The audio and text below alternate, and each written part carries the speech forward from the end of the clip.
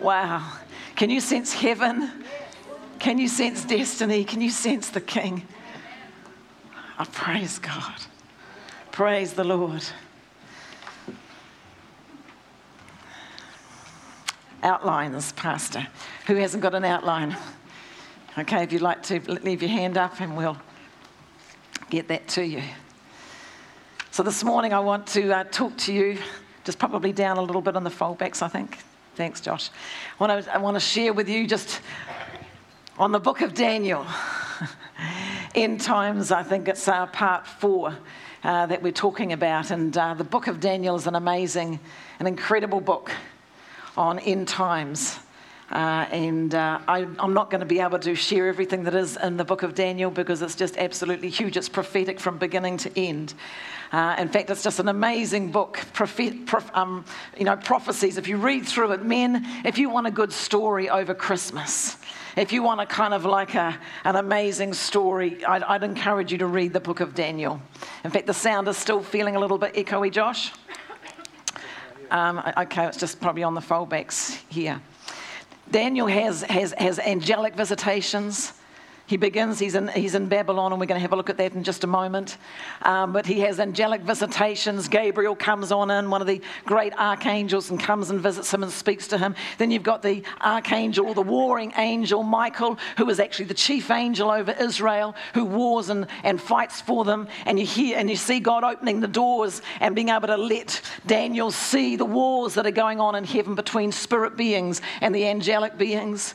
You've got visions of Nebuchadnezzar with the huge big golden statue that is declaring all of the kingdoms of the earth from his time in Babylon all the way through to our day.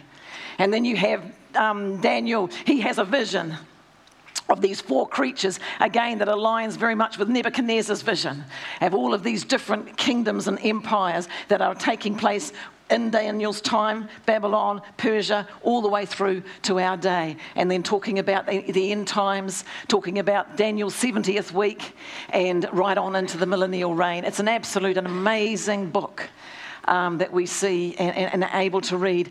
And much of it, God has come and visited, and the angel Gabriel came and said, I have come to give you revelation and to give you understanding. And so it's a book where we can have revelation and we can have understanding. There's only one scripture where God says in Daniel chapter 12, lock up this vision. It's locked up, the revelation's locked up until the end times. And so we're in the end times right now, and so the whole of the book of Daniel is unlocked for us, and we can understand it. And again, it's probably, I would say, maybe 4 or 5 sessions that you would have to unlock and be able to explain it. So I'm just going to give some headlines, and we'll see how far we get this morning. Praise God. You know, one thing that we know about God is that our God is almighty. And he declares the end from the beginning. And I want to open up with just this amazing scripture in Isaiah 46, where God says that I am God and there's none like me, declaring the end from the beginning, and from ancient times things that are not yet done, and saying, indeed, I have spoken it, and I also will bring it to pass. I have purposed it, and I also will do it. And so we are serving, and we know, and we part of a family where our God, he declares the end from the beginning, and he will bring things to pass. Nothing is impossible to him. And so whatever we're seeing right now in the natural, in the nations rising up, and kingdoms and wars and rumors of wars and all of these kinds of things that are happening in this time, our God has no rival. He has no equal. There's none like him, and he's got this thing right now in his hands. We are the ones on the planet and on the earth right now that are making the choice who we're going to follow. There's 2 kingdoms out there. There's the kingdom of light, the kingdom of darkness. And accordingly, we are here as part of the outplaying and the outworking of these visions. We're choosing which path we're going to go on. We're choosing which kingdom we're going to serve.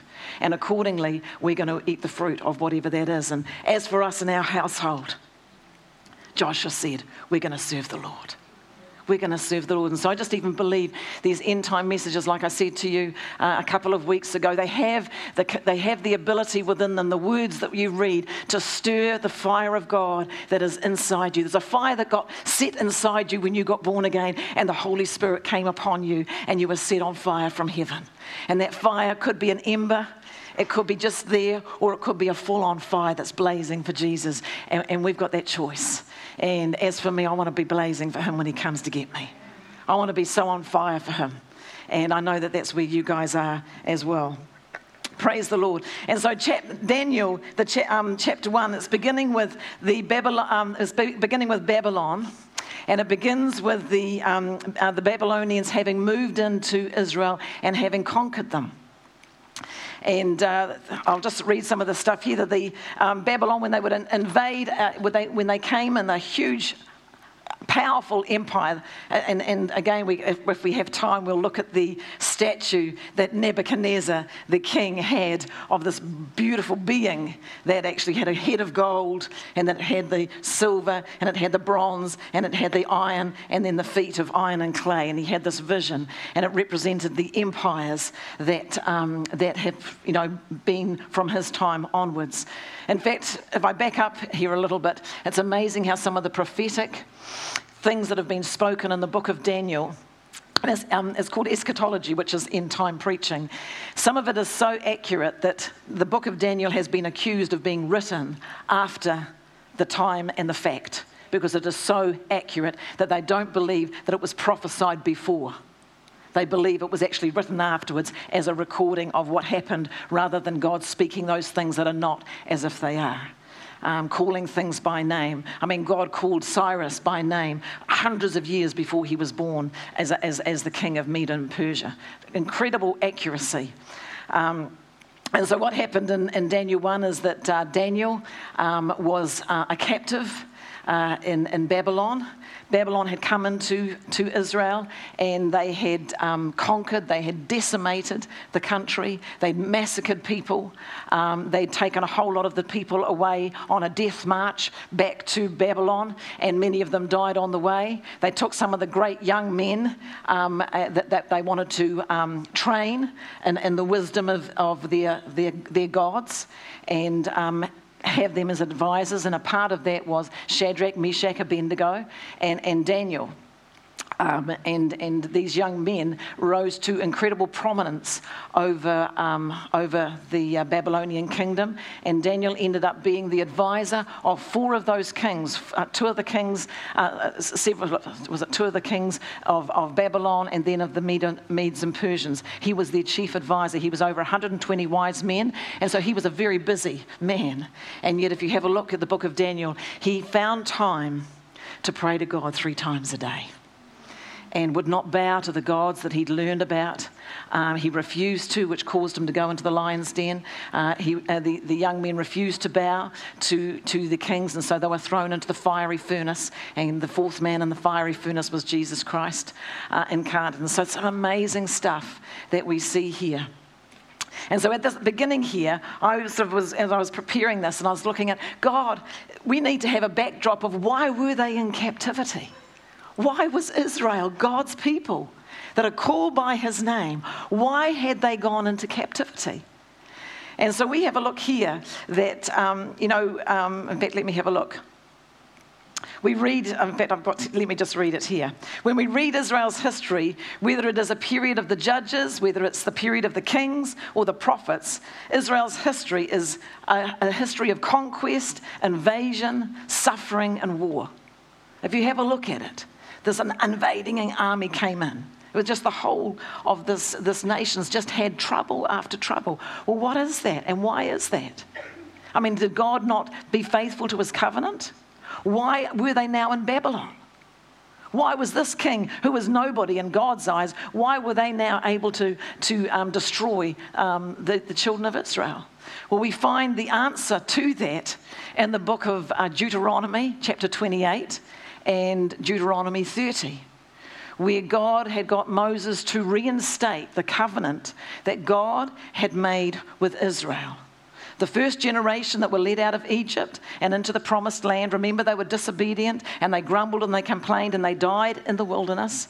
And so now the next generation is ready to go into the promised land, and God gets Moses to restate the covenant. And so that's what Deuteronomy means. It means a second review of a covenant. And so God put out before them in Deuteronomy 28, where God said, and I believe it's in your outline here, God spoke to them and it said, and it shall come to pass, this is God speaking a covenant to his people, that he's going to make an agreement with them. And he said, it's going to come to pass if you diligently hearken to the voice of the Lord your God and are careful to obey all of his commandments. God said that he's going to set you high above all the nations of the earth. That was God's dream. I want to set you high above all the nations of the earth. And God says, and all of these blessings are going to come upon you and are going to overtake you. And then we see from Deuteronomy 28, where you read 2 to 14, we see all the blessings that that God had planned to bring upon the children of Israel. Blessed in the city, blessed in the field, blessed coming in, blessed going out. The fruit of your womb is blessed, your basket is blessed, your storehouse is blessed. All of this was wealth and prosperity. I'm going to send rain for you, and God is going to give you abundance. One other thing, that if they would obey the commands of the Lord, God said here in Deuteronomy 28:7, it says, and the Lord will cause your enemies who rise up against you to be defeated before your face. They shall come against you one way, but but flee before you 7 ways. Well, now why is Israel in Babylon? If this is what the covenant said, that I will cause any enemy that comes against you to be defeated before your face. This was the covenant that God had made with Israel. And yet we see here that after the first part of that covenant, where God speaks about the blessing, you read the next part of Deuteronomy 28, which says, now if you don't obey the Lord your God and keep his word and keep his commandment, all of this curse is going to come upon you. You're not going to have rain. You're not going to have crops. You're going to be decimated. Armies are going to come in you. They're going to take you away. They're going to destroy your cities, destroy your children, destroy your wives. You have a read of all of the destruction that would happen if they didn't fulfill their part of the covenant. And so we find here that in Deuteronomy 28, God declares the blessing, and God says there's the curse. And God says, I put before you life and death. Deuteronomy 30, I put before you blessing and cursing. Now choose. And then he goes and tells them what to choose. Choose life, that you and your children may live. And so what we find here, within that covenant, God also knew that the children of Israel, pre-adventure, that they would disobey God. That part of Deuteronomy 28, God said to them, now if you do disobey me, and if you walk away from me, and you do go into captivity, and then you come to your senses and you think, oh my goodness me, we haven't obeyed the Lord like we should. God says, when you turn back to me, and if you will seek my face and turn from your wicked ways, that I am going to hear from heaven and I will heal your land. And so God said that on behalf of Solomon. When Solomon took over the kingdom, God reinstated, if you turn away from me, but you turn back, I'm going to hear from heaven, heal your land, if you'll humble yourself. Deuteronomy 38 says the same thing. And so there was a response here that Israel was in captivity for 70 years. Why? Because they had gone away from the Lord. Right from the time of King David, which was the pinnacle of Israel's history. After he died, Israel went on a slope downwards. And there was 490 years from the time of David's death until they went into captivity to Babylon. 490 years. Now, if we have a look at this, 490 years, what had happened in that 490 years is they had gone into idolatry. They'd gone into fornication. You can read some of the stuff in Jeremiah of what Israel was into. God sent prophets to them to tell them to turn around. Isaiah was more positive, and he would say, come and turn around and he will heal you and he will bless you. Whereas Jeremiah, he just spelled it out how it was, and he was called the weeping prophet. And he was telling them that they were in fornication, there was orgies going on, and they were offering their children in the fire and burnt sacrifices. It was their children that they were offering to the gods. And this was happening, and God was sending prophets to say, turn around. and serve the Lord, until finally God said, no, enough is enough. And part of that 490 years is they had not let the land rest. God had set a principle in the beginning that God created the earth in 6 days. The seventh day he rested. He set a principle of a Sabbath rest. And God said to Israel, I'm giving you 7 years. Every seventh year you let the land rest. And then from 7 sevens of 49, you have a sabbatical year, or you have a year of Jubilee where all debts were cancelled, all slaves were free, and that's how they were supposed to operate in their nation. They didn't do that. They didn't want the land to rest. They thought, no, we're going to work and we're going to continue to be more prosperous. And so God said at the end of a 490-year period, you owe me Sabbaths. You owe me 70 years of Sabbath.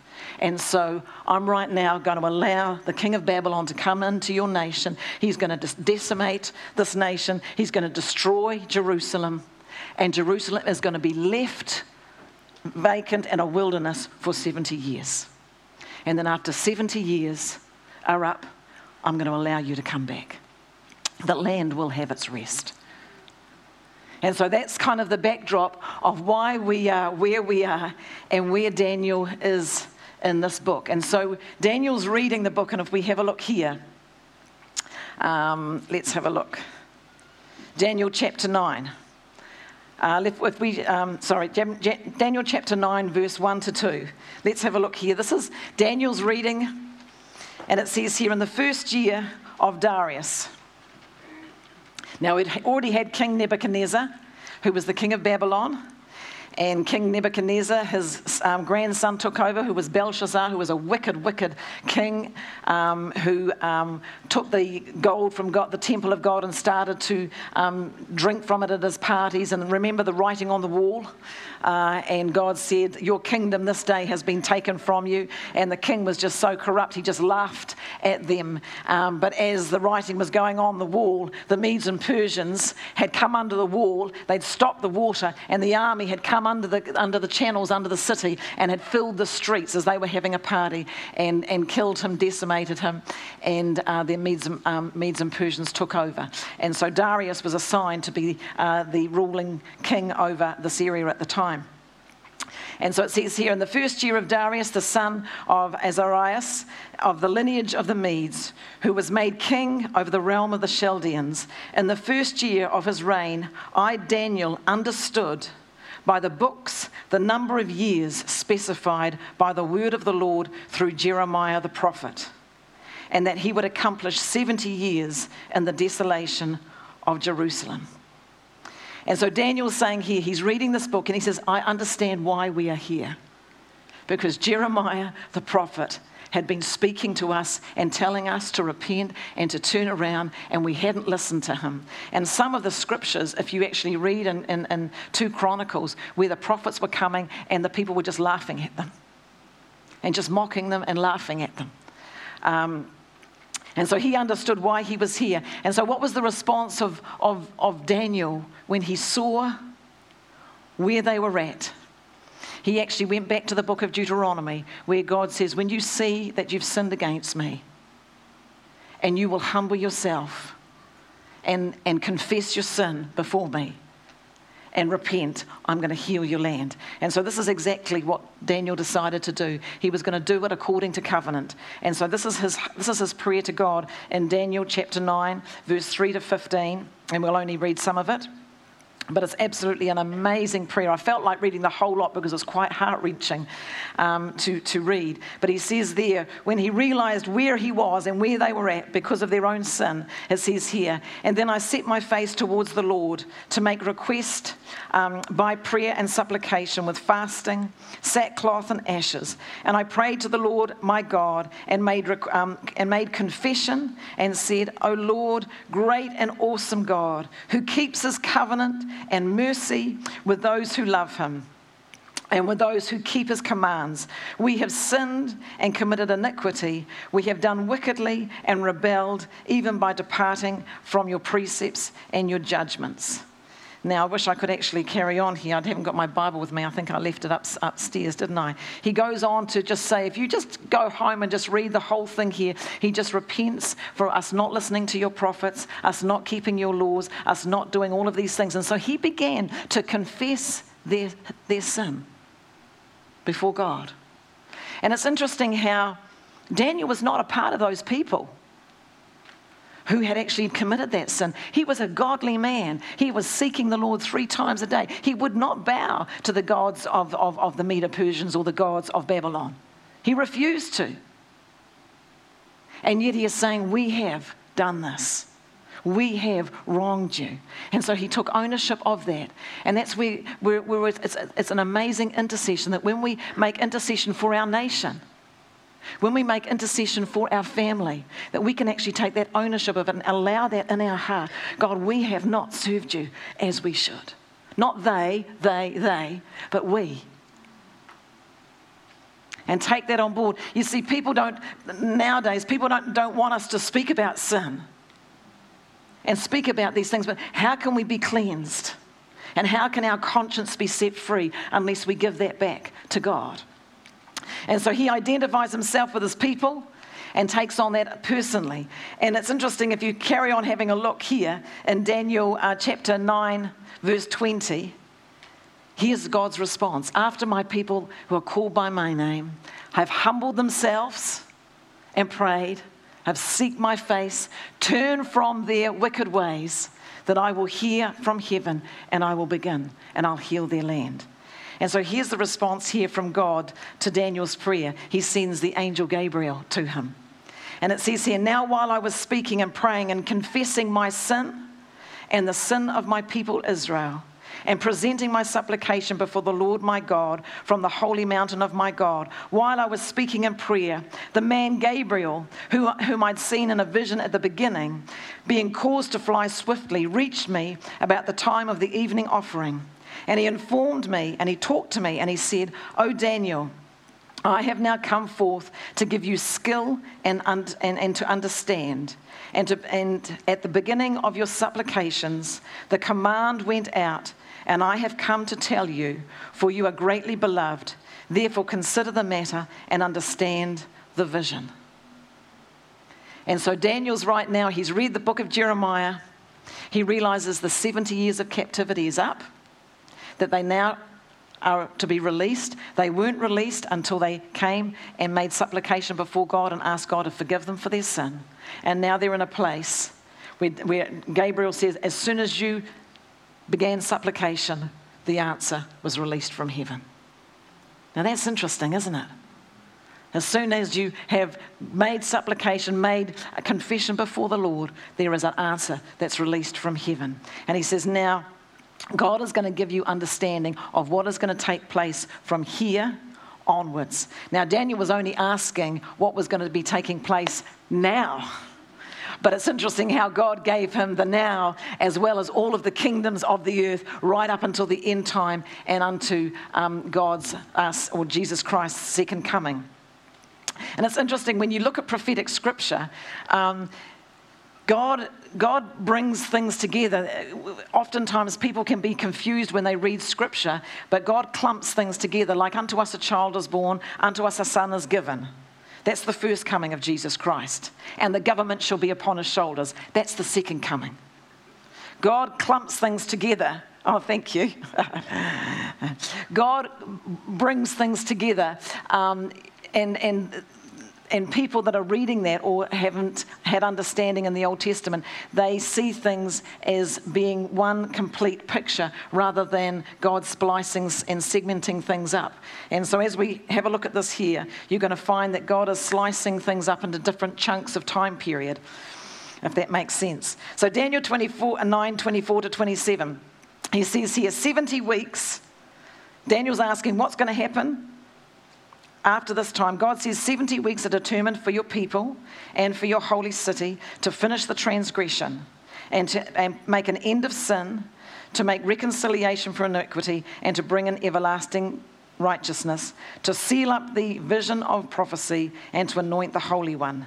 Know therefore and understand that from the going forth of the command to restore and rebuild Jerusalem until Messiah Prince, there shall be 7 weeks and 62 weeks. The streets shall be built again, the walls even in troublesome times. Then it goes on to say, so part of this is looking like, goodness me, there's a lot of stuff here. What's going on? Let me just read the first part here. 70 weeks is determined for your people. 70 weeks, who's God talking about? 70 weeks is determined for your people. Is he talking to the church? Is he talking to the nations? He's talking to Israel. He's talking to Daniel. He's talking to Israel. So God's talking about Israel. And for your holy city, God is talking to Jerusalem, about Jerusalem. So 70 weeks is determined. So what does that weeks mean? Does that mean 1 7-day period? What is God talking about here? And I've got it in your outline that there are different ways of dividing time. It can be divided into tens. If you have 10 years, what do you get? A decade. And if you have 10 decades, what do you get? A century. And you have 10 centuries, you get a millennium. And so that's one way of counting time. God in his clock, he counts times by 7. 7 days. 7 years. 7 sevens are 49. There's your Jubilee year. And so when God counts things, he counts it according to sevens. And at the end of the sixth year on the 7th, there's a Jubilee, there's a rest there that God counts as important. And that's why we have 7 days. And then we have a 6 days, and then we have the Sabbath rest. That's an eternal principle that's going to be on in the millennium, and it's going to go on into eternity. And so for us to think even now, well, hey, look, that's under the law, it doesn't apply. No, it was before the law. The law was written in Moses. And so before Moses' time, when God created the earth, he himself rested on the 7th day. And the earth is now waiting for the rest, which is the millennial reign of Jesus Christ, where he will reign and he will rule on the earth for 1,000 years, and the land and the earth will have its rest. Praise the Lord. And so there's different time periods. And so the interpretation of this scripture here, which many people say is the hub of prophetic insight for Israel. So 70 weeks are determined for your people and for your holy city to finish the transgression. So let's have a look there. The 6 things that the scripture, this verse 24 tells us. God says the 6 things are to finish the transgression. The next one is to make an end of sin. And then to make reconciliation for iniquity. Number 4 is to bring in everlasting righteousness, to seal up the vision of prophecy, and to anoint the most holy. Now, prophetically, we can say that there is 2 groups within this 6 points. 3 have already taken place at the first coming of Jesus Christ, and 3 are yet to come. If we have a look at this, the first advent, and it should be on your outline, to finish the transgression. What did Jesus Christ come to do? He came to make a payment for our transgression. What does it say here? To put away sin. Why did he die on the cross and go to hell? To put away sin. Then he goes here, to make reconciliation for iniquity. What did Jesus Christ do? He came and he made reconciliation. He reconciled the world unto himself for all those who will choose it. Isn't that amazing? And just that part of that scripture. Jesus Christ came to make the payment for transgression. He came to put away sin, and now the world has been brought back and now is reconciled back to God. They just need to say yes. Praise God. And so all of that happened at the first coming of the Lord Jesus Christ, when he came as the Lamb of God to be slain. He's coming again as the Lion of the tribe of Judah. And when he comes the second time at the second advent, this is what's going to happen. To bring in everlasting righteousness. This is where Jesus Christ, he's going to come in at the millennial reign, and he's going to bring righteousness into the earth. Seal up the vision and prophecy. Jesus Christ is going to fulfill all prophecy. To anoint the most holy, which is reference to Messiah, who is going to be anointed. He was anointed when he came as the Lamb with the Holy Spirit. He was anointed to do those works, but he did not come and he did not rule as King of Kings and Lord of Lords at that time. He came as the Lamb to be slain. But this time when he comes, he's going to be anointed as the most holy, and he's going to rule as King of Kings and Lord of Lords. There will be no equal. There will be no rival. He will rule and reign. And so within this one verse, you've got the whole story of God's salvation for the earth. Isn't that amazing? Absolutely amazing. And again, theologians, someone that you could read after is Bob Yandian on End Times. Amazing. Another gentleman that you can read after, if you would like to, is called Dwight Pentecost. An amazing theologian who I've read after. Both of these guys I feel are really solid. You read after a whole lot of other stuff in Google and you're going to get all kinds of doctrine out there. But these two men are solid. Dwight Pentecost, he was preaching in the Dallas Seminary Bible College until he was 99 years old. And 3 months after he stepped down, he went on into heaven. Isn't that amazing? You can get online and listen to this gentleman of gentlemen, an absolute amazing theologian, very balanced man, and served the Lord all his life. And so again, this doctrine here comes from some of these seasoned men of God who've walked with God and are able to unfold Scripture. So here we go here. Let's have a look. It says here in verse in Daniel 25, let's just read it again. 70 weeks are determined for your people and for your holy city. And so we've seen that the 70 weeks has been determined for them. And then it goes on to say, verse 25, know therefore and understand, Daniel, that from the going forth of the command to restore and rebuild Jerusalem, he said there is going to be 62 weeks. And then after that 62 weeks, Messiah shall come. If you just jump down there, he shall be cut off, but not for himself. And the people of the prince who is yet to come shall destroy the city and sanctuary. The end of it shall be with flood until the end of war desolations are determined. And so let's just have a look at that here. It says here, know therefore and understand. So if God says, if the angel says, if Gabriel says to Daniel, know and understand, you can know this and you can understand this, that from the going forth of the command to restore and rebuild Jerusalem. Now keep in mind that Jerusalem had been decimated. The Babylonian Empire had just decimated it. It was left desolate. And so now they're waiting for a king, because they're under captivity, to send forth the commands.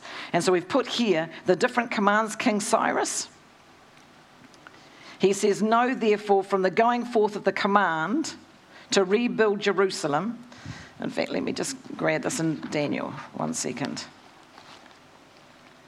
so I get the whole thing.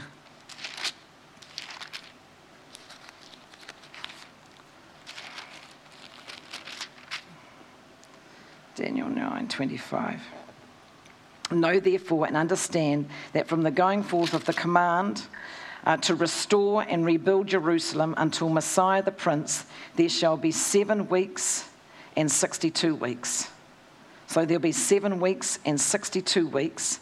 The streets shall be built again, and the wall, even in troublesome times. And so let's have a look at that right there. In 2 Chronicles, Cyrus, do you remember, if you read in 2 Chronicles, you Bible college students, you would have read that King Cyrus sent out a decree. And the decree that he sent forth was to build the temple. It wasn't to rebuild the streets, it was to rebuild the temple. So that decree you've got there was in 53 AD. So that can't be the prophecy, or that can't be the timeline that we're looking at. Then you had Darius who came in, and in Ezra, he sent a second decree to rebuild the temple. And so if you're being very specific, those 2 decrees were to do with the temple. Then we have in Nehemiah. Do you remember Nehemiah? He was the cupbearer, and he was looking depressed, and some news had come back to him from his family and saying, Jerusalem is broken down. Yeah, the temple's being rebuilt, but Jerusalem is an absolute mess. And he again humbled himself and started to cry out to God. He confessed his sin and the sin of his people for not following God, and that the city had been left desolate. And then God immediately answered him. And here we find Artaxerxes, when he was serving Artaxerxes said, "What's wrong with you, Nehemiah?" He said, "You're all depressed today." And he got fearful because you weren't allowed to be depressed in front of the emperor. You could lose your head. And he says, "Oh, emperor," he said, "if you knew," he said, "my heart is grieved because my city is desolate." And so Artaxerxes said, "Oh, goodness me." He said, "Look, I want to finance the whole rebuild of your nation." And so Nehemiah went back. He said, "Look, I can't be your cupbearer anymore." He says, "because this is going to take time." And so we find here that Nehemiah went back. The king had financed the whole rebuild of the walls of Jerusalem. And we find here that in that scripture, which it says here, after 62 weeks, it says, where are we? I've actually left some of the scripture out, I think. "Know therefore and understand from the going forth of the command to restore and rebuild Jerusalem until Messiah the Prince, there will be 7 weeks and 62 weeks. Now the 7 weeks, as we said, God's working in units of 7. And so 7 years. Remember, Daniel said it was 70 years that we were in Babylon.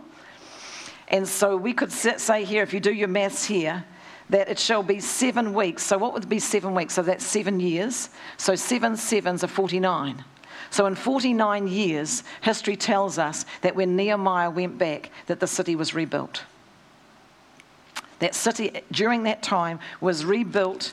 Have a look in history, go through there and have a look. And so God says to Daniel that the streets, it says here that there shall be 7 weeks, which is 49 years, and then 62 weeks. So in 7 weeks, Israel, the nation of Israel, was rebuilt. And it was built in troublesome times because they still had armies that were happening there. So we actually have a starting point when the command went from King Artaxerxes, when he commanded them to go back and rebuild. We actually have a starting point for this period of time called the 62 weeks. So 62 times, I should actually have a whiteboard here.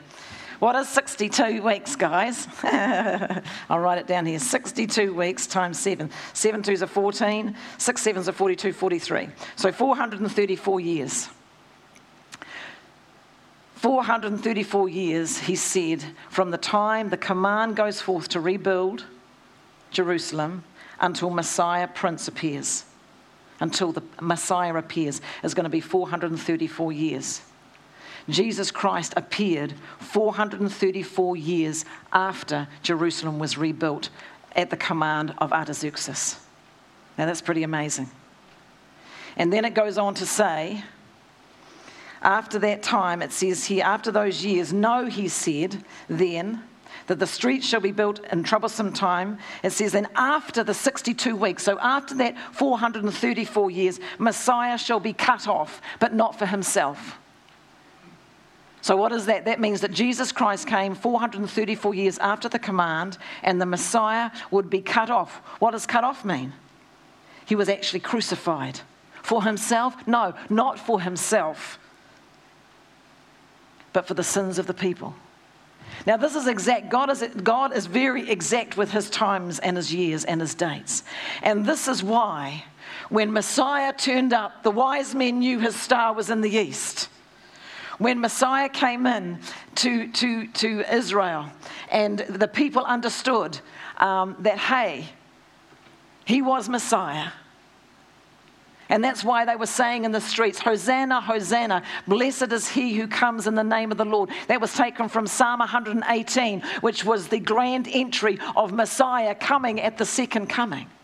Now, they didn't realize that there was a gap between Messiah coming as the Lamb and Messiah coming as the King of Kings. And that gap was the period of 2,000 years, which is the church age, the dispensation of grace.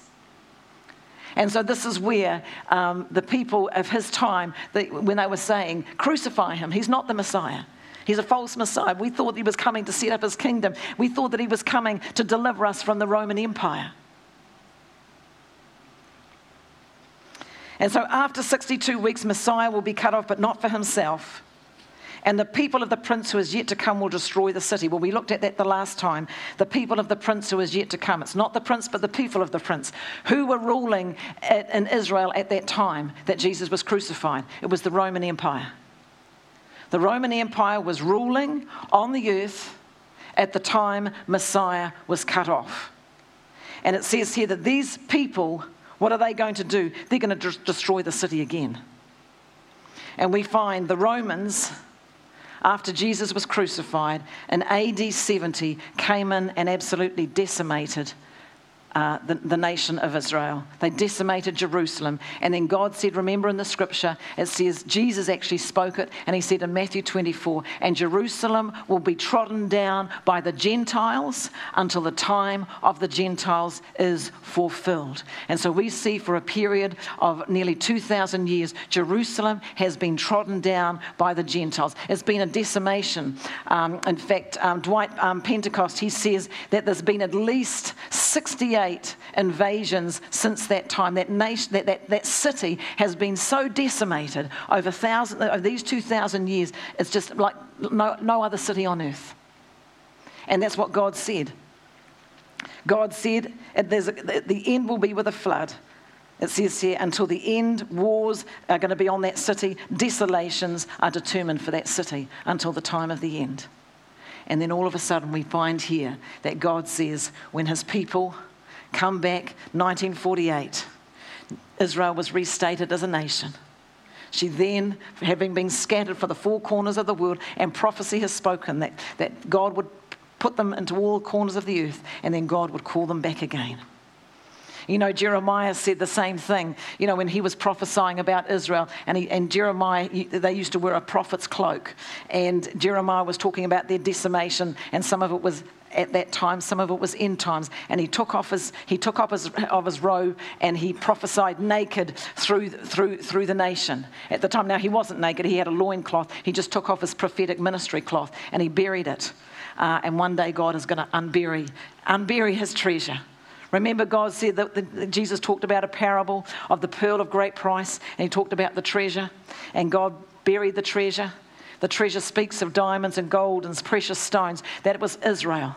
The ephod, the breastplate that the high priest wore, were filled with beautiful, beautiful precious stones. And Jesus said, I've hidden that treasure in the earth, and now I've got this pearl of great price. The church is the pearl. It starts with one stone, Jesus Christ, and it's built, and it's built, and it's built, and it's built, layer after layer after layer after layer. And then how do you get a hold of that pearl? You open it up and you take it out of its shell. And that's what God is doing right now. Jesus said, I am building my church, and the gates of hell shall not prevail against it. God is going to continue to build us until one day he comes and says that's enough and takes the pearl out. And then what is he going to do? He's going to unearth the treasure, Israel, and she's going to start, and there's going to be one more week, 7 years played out for his nation. And then Jesus Christ is going to come back as King of Kings and Lord of Lords. It's an absolute love story. It's the most amazing, amazing story. And so we find here those 62 weeks. Let me just give a side thing here when we're talking about Israel not understanding the times and the seasons, and not understanding, as it were, Jesus Christ coming as the Lamb. And the line of the tribe of Judah. Let me just read a couple of scriptures here where Jesus himself quotes in Luke 4, and it's not in your outline, but it's and he's quoting Isaiah 61 that says that the Spirit of the Lord is upon me. Remember, he quoted that? He said, the Spirit of the Lord is upon me because he has anointed me. What has he anointed me to do at this first coming? To preach good tidings to the poor. He has sent me to heal the brokenhearted, to proclaim liberty to the captives, to open the prison doors to those that are bound, to preach the acceptable year of the Lord. Now, Jesus stopped right there because that was his first coming. What was that? To proclaim the acceptable year of the Lord. That was the year of Jubilee. The year of Jubilee was everybody that was a slave could go back to freedom. That's what Jesus came to do. That we were all slaves of sin and death. And so he came to heal the brokenhearted, to preach liberty to those that were captive, recovery of sight to the blind, spiritually blind, we couldn't see. To preach the acceptable year of the Lord, which means we can go back to sonship as God our Father. But he stopped right there with the scripture which said, and the day of vengeance of our God. And so that day has to come. And so really the scripture in Isaiah, it says here, to preach the acceptable year of the Lord and the day of vengeance of our God. So one's the first coming, the day of vengeance of our God is his second coming. And Jesus didn't quote that part at that point in Luke. He left that out. He stopped right there, the acceptable year of the Lord. That's what he'd come to do at the first coming. He's coming again, the day of vengeance of our God. And so God's got two time clocks. Two time clocks. He's got the church clock, which is running for 69 years. There's 1 week that is left to play out. In fact, let me just go back to the maths. If you want to have a look at your maths here, I'll do it. Here, I should have had a whiteboard. I wondered if I should have the whiteboard. Okay, so you've got 6 sevens. You've got 62 weeks and 7, so that's 434 years. Then add to that 49 years to rebuild Israel, rebuild the city. And so 9 and 4 is what? It's 13. And then 4 and 4 is 8, 48. So then you've got 483 years. You've got 7 years missing, one week missing, 7 years. That's 7 years, what is that? That's the 7 years of tribulation. Isn't that amazing? Go home and do your maths. Is that okay, Stephen? Can you understand it? I'm not getting too complicated? Okay, he understands, so it must be okay for everybody else to understand. I didn't mean it like that. I meant that he wasn't giving me the eye as if it was too difficult. That sounded very derogatory. It wasn't meant to. Praise the Lord. So isn't God's timing amazing? And so I'm not going to get into the rest of, what should I say, the 1 week. In fact, let's just quickly turn to Daniel 9:27. Why is Rome and Israel so important in this time clock? Because the clock stopped, God's clock. He's got 2 clocks, the clock for Israel and the clock for the church. Why is Rome so important? Because God stopped that clock on the day of Pentecost, when Jesus rose from the dead and the church age began. Remember we talked about dispensations? You can't have 2 dispensations running at the same time. The dispensation of the law stopped with 1 week left to play. And God started the church clock for 2 days. 2 days, 2,000 years. That clock is about to stop. Jesus said the generation that sees the rebirth of the nation of Israel. He says, watch the fig tree. He says, when you see the fig tree begin to bud, he says that generation will not pass away until everything's fulfilled. That began in 1948. So the generation that was born in 1948, when Israel was taken from all the nations after thousands of years, 1,500, 1,700 years of being scattered through the nation, God started to bring her back to her nation. That's never happened to any other nation.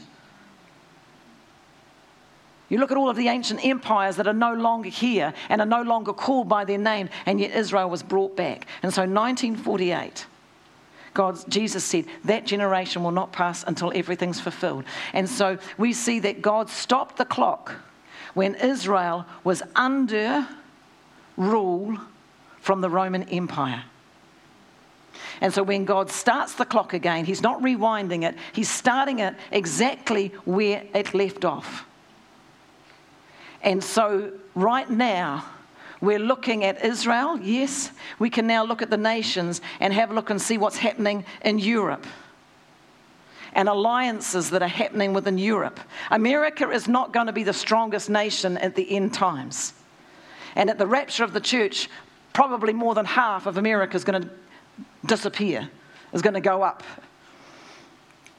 And so we're having a look and we're seeing here. So I just want us to have a look and just see there's 1 week left to play, that there is actually going to be an alliance that is going to be so strong that Israel is not going to have to think that she needs her army like she has her army now. And from that 10 nations, there's going to be an agreement between Israel and these 10 nations. And there's one man that's going to rise from within that nation, and he does not love the God of his fathers, which many say that he will actually be a Jew, he will actually be an Israelite, and he will rise up from within that 10-nation confederation, and he will make a peace treaty with Israel for 7 years. And he will say, we are a strong nation. Look at us, 10 nations. You don't need to protect yourself. We are the ones. Yes, you're surrounded by nations that hate you. You're surrounded by people that hate you. But you're not going to have to fight for yourself. You make a covenant with us, and we will stand round you, and we will protect you. And then halfway through that 7 years, 3.5 years, this man will break that covenant, and he will set himself up in the temple as God, and will want to be worshipped. And then they will understand that this is not their Messiah, that this is the Antichrist. And there's all kinds of desolation, as we said, is going to go on during that time. And so I want us to just have a quick look here at Nebuchadnezzar's dream, because Nebuchadnezzar plays it out. Do you want to put up that statue on the PowerPoint? Daniel had an amazing vision of 4 beasts, the lion and the bear and the cheetah, and this creature that he couldn't name that was like iron. Now look at Nebuchadnezzar's vision here. And I want to quickly read this to you, if you can give me a couple more minutes. Daniel chapter 2. The king had this dream, Nebuchadnezzar.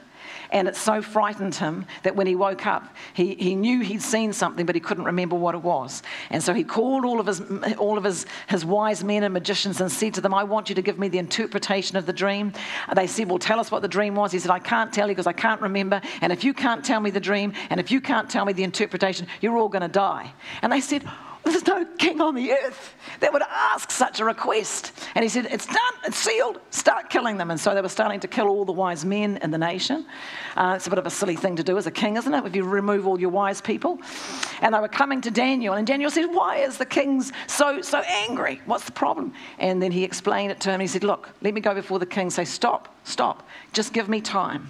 I'm going to seek the Lord. He said, I don't know the answer. He says, but I know there's a God in heaven that reveals secrets. And so Daniel sought the Lord, and God gave him the vision, and God then gave him the interpretation. And Daniel went before King Nebuchadnezzar and said, this is your vision, and this is the interpretation of it. And so verse 31 says, and he said, O king, you were watching, and behold, a great image. This great image, whose splendor was excellent, stood before you, and its form was awesome. The image's head was fine gold, its chest and arms were silver, its belly and thighs bronze, and its legs of iron, and the feet partly of iron and partly of clay. And you watched while a stone was cut out without hands, Jesus Christ, which struck the image on the feet of iron and clay and broke it in pieces. Then the iron and clay and the bronze and the silver and the gold were crushed together and became like chaff from the summer threshing floor. And the wind carried it away, so that there was no trace of them to be found. And the stone that was struck the image became a great mountain and filled the whole earth. Now that is the rundown on God's overview of the empires of this world. And so the head of gold is the Babylonian Empire, and that was Nebuchadnezzar. And he said to him, you are this empire. You are the image of gold. And of course, he'd made himself this gold image and wanted everyone to bow down to it. And so we see here the Babylonian Empire. Then next came the silver, which was the Medo-Persians, which was Darius and Cyrus.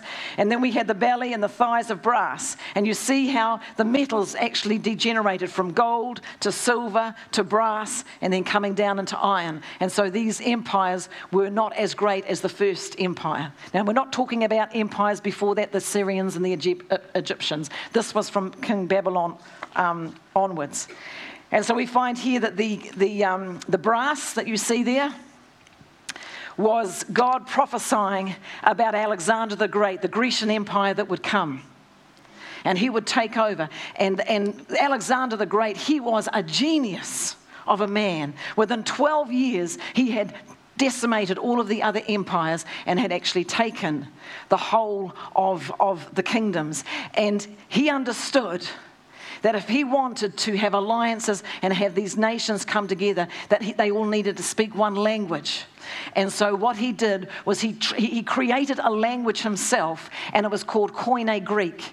It wasn't like the flowery Greek that they had, that they spoke. This was a Greek language that was for the common people, and he taught it to all of his armies, and then the nations that he went into, he taught them this language. And so by the time Jesus Christ came, most of the nations were bilingual. They could speak their mother tongue, and they could also speak Koine Greek, which was amazing because God used Alexander the Great to actually already create the path for the gospel to go out and to be preached throughout all the then known world at the time. Absolutely amazing.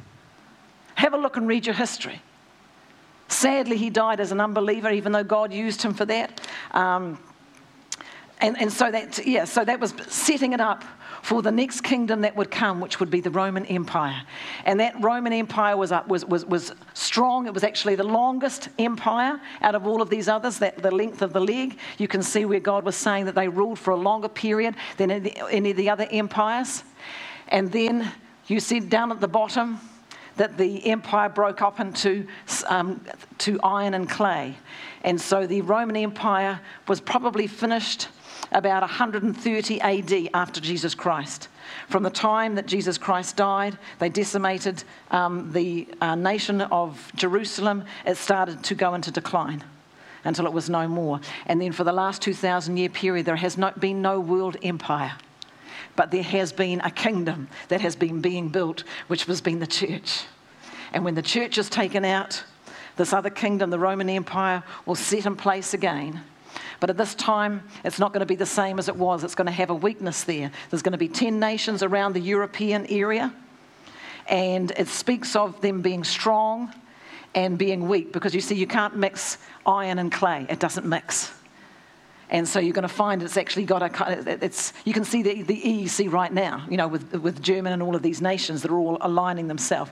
They've now got one monetary system. Have been 12 nations. They've gone back to 11. When it comes to the time of the end, when the church comes out, there will be 10 nations, and one will rise up. And you'll have a look at that in Daniel, where you see the goats, the visions of the goats, all these kinds of things that have an amazing meaning to it. But let me just finish here, shall I? Because we're nearly closing. Let's have a look and see what I can have a look at. So Daniel said here, in fact, which is what I like, it says here, the legs were of iron and clay, and you watched while a stone was cut out without hands, which struck the image on its feet, and the iron and the clay were broken in pieces. Who's that? The rock, Jesus Christ, is going to come. So at the time of this alliance, when everything's going to look like it's lost for Israel, then the stone is going to come, Jesus Christ, the Messiah, the King of Kings and Lord of Lords, and he's going to come as this reigning prince and knock that kingdom, but not only knock that kingdom, he's going to decimate every other kingdom until it gets blown away, until there is no more evidence of it on the earth. Isn't that an amazing story? Praise the Lord. Praise the Lord. And so let me just read this last part here. That the stone that was cut out without hands was the virgin birth of Jesus Christ. No man. Supernatural. And then if you go and have a look at Revelations chapter 9, it talks about the Ancient of Days coming. Revelations 20 talks about him, and I'll just finish with this just as we close. Revelations 19:11, and then I saw in heaven, the heavens opened, and behold a white horse, and he who sat on him was faithful and true, and in righteousness, the worship team, if you want to come on up, judges and makes war. His eyes were like a flame of fire, and on his head was many crowns. He had a name written on it that no one knew except himself, and he was clothed with a robe dipped in blood, which is him giving his blood for us, and his name was called the Word of God. And that's what his name was before he became Jesus Christ. In the beginning was the Word was with God, the Word was God. The same was in the beginning. Everything was made by him, and without him nothing was made that was made. In him was, praise the Lord. In fact, I'll carry on. It says here, and the armies of heaven, clothed in fine linen, white and clean, followed him on white horses. Now out of his mouth goes a sharp sword, that with it he would strike the nations, and he himself will rule them with a rod of iron. He himself treads the winepress of the fierceness of the wrath of God, and he has on his robe and on his thigh the name King of Kings and Lord of Lords.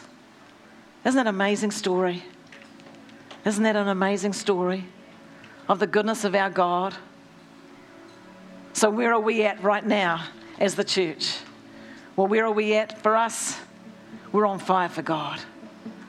God is looking to us to do our part on the earth right now, to be that light, to be the salt of the earth, to be the light of the world, to do what we need to do in our generation.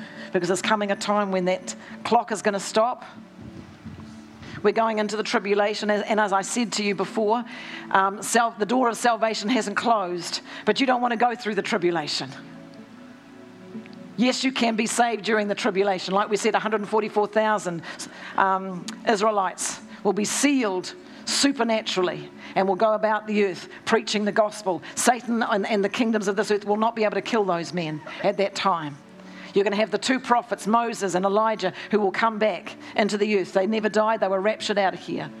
And they will come back to the earth and they will be preaching the gospel of the kingdom. Not the gospel that we preached. It's the gospel of the coming king. And they'll be hated, and Antichrist will hate them, the beast will hate them, the prophet, the false prophet, and they will then, after 3.5 years, they will kill them. Those men will lie in the streets for 3.5 days. The whole world will see them dead, and we'll have a party and we'll celebrate, because these people that had annoyed them and preached righteousness will now be dead. And then the grace of God hits those boys, and they come up and they rise up from the dead into heaven before all of the earth to see. It's the grace of God, as I said to you the last time, that God is showing the earth, yes, the dead can rise. Yes, there is such a thing as a rapture. Now turn and be saved. And just before the close, before the King of Kings comes, there's angels flying through the skies. Read it in the book of Revelations, saying salvation belongs to the Lord. Turn, because when his feet touch the Mount of Olives and the mountain splits, it's all over. You can't get saved anymore. Eternally damned. And so this is why we need to be about the Father's business as the church, being a light and declaring salvation to our families, our loved ones, at the people in the workplace. That's what we're called to do. And when we arrive in heaven at the reward seat of Christ, he's going to reward you. There's crowns for being about the Father's business, for forsaking everything else and following him. Praise the Lord. And so this is our time to do that. And like I said to you the last time, God is giving us this message now so we can get our lives right. So we can put away every weight, every sin, everything that would try to hold us down, to get rid of the wood, the hay, the stubble, the stuff that really is not that important in the light of eternity. And to start seeking him while he may be found. Thank you, Father. Father God, we just want to thank you for this amazing message. We thank you, Lord, that as your word has gone into our heart, we're saying yes to it. We're saying yes, Lord God, like Daniel said yes. We're saying yes, like, Lord, all of the champions that have gone before us have said yes to serve you in this time, in this hour that we live in. Father, we declare salvation right now over our nation. Father God, we even say, Father, like Daniel, Father, forgive our nation, forgive us for sinning against you and walking away from the God of our fathers. And Lord, we cry out to you to come visit our nation again. Lord God, we thank you. We thank you that we declare, Lord God, salvation. Hallelujah. Hallelujah. Now, if you're not in a place where you know you should be, then I really encourage you, use this as a time. Just two or 3 minutes. Yes, we've got lunch waiting out there, but hey, our heart is more important. God. If you're feeling right now that you're in captivity for some reason, there's something not going right with your family or your life, then perhaps the answer may be to turn and look to him and just invite him to come on afresh and be in the place of his that is due to him, which is on the throne of our heart. There is no echo. Hallelujah. Father God, I'm not quite sure what you want to do, but I know you're here and you're doing a work in our lives. And so, Father, I want to thank you for dedication and consecration in our church, in our people, in your people who are called by your name. Father God, humbling ourselves and praying before you, seeking your face, turning from our own ways. I thank you, Lord. Immediately you hear from heaven.